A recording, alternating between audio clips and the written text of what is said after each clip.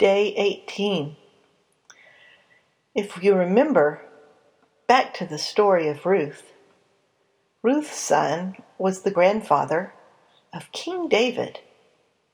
Israel had never had kings before, and they finally decided that they wanted a king, just like the people around them, the people that worshiped those other gods. They had kings. Oh boy, God tried to talk them out of having kings. He said, you really don't want a king.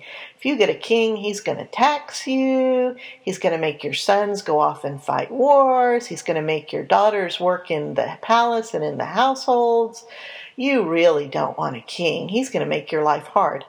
Oh, the people didn't listen. They had gotten in the habit of not listening to the Lord, and they insisted on having a king. And so the prophet Samuel, who was alive at that point, and a very great leader among the people, appointed a man named Saul. Saul was the very first king of Israel, and he really was not a very good king. He made very bad choices with his life, and nowadays we read his story in the Bible and we think perhaps he suffered from a mental illness. It looks like he might have been manic depressive. Like many people are, but back then they did not have medicine that could help with that. And so the only thing that would help him was soothing music. And that soothing music was played by a very handsome young man named David. Well, eventually David became a great warrior. He was very famous. He was a wonderful leader. And he started to become even more famous and more beloved than King Saul.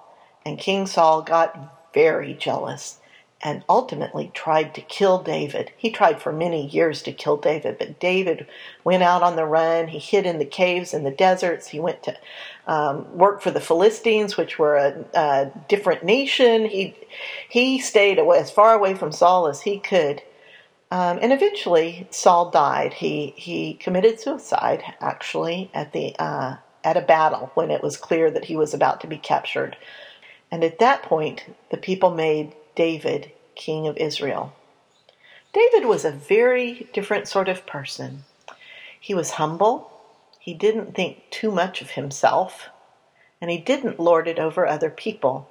He had grown up in Israel as a shepherd. He spent all his time out in the fields, and that's where he learned to sing, take care of the sheep, to lead them to good pasture land and to good water, and he sang to them, and he learned a lot about life.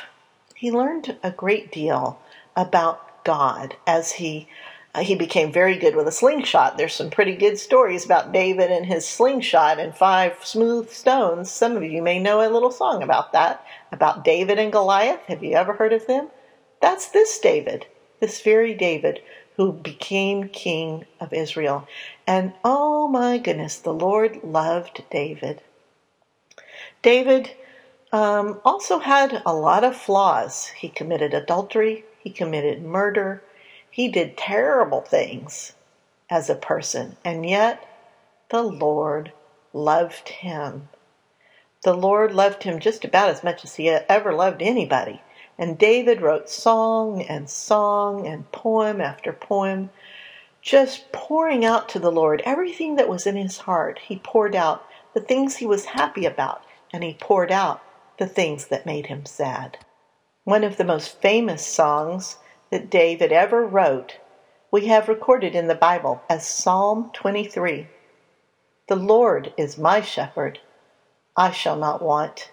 He makes me lie down in green pastures, and he leads me beside still waters. He restores my soul. He leads me in right paths for his name's sake. Even though I walk through the darkest valley, I fear no evil, for you, my God, are with me. Your rod and staff, they comfort me. You prepare a table before me in the presence of enemies. You anoint my head with oil, and my cup overflows.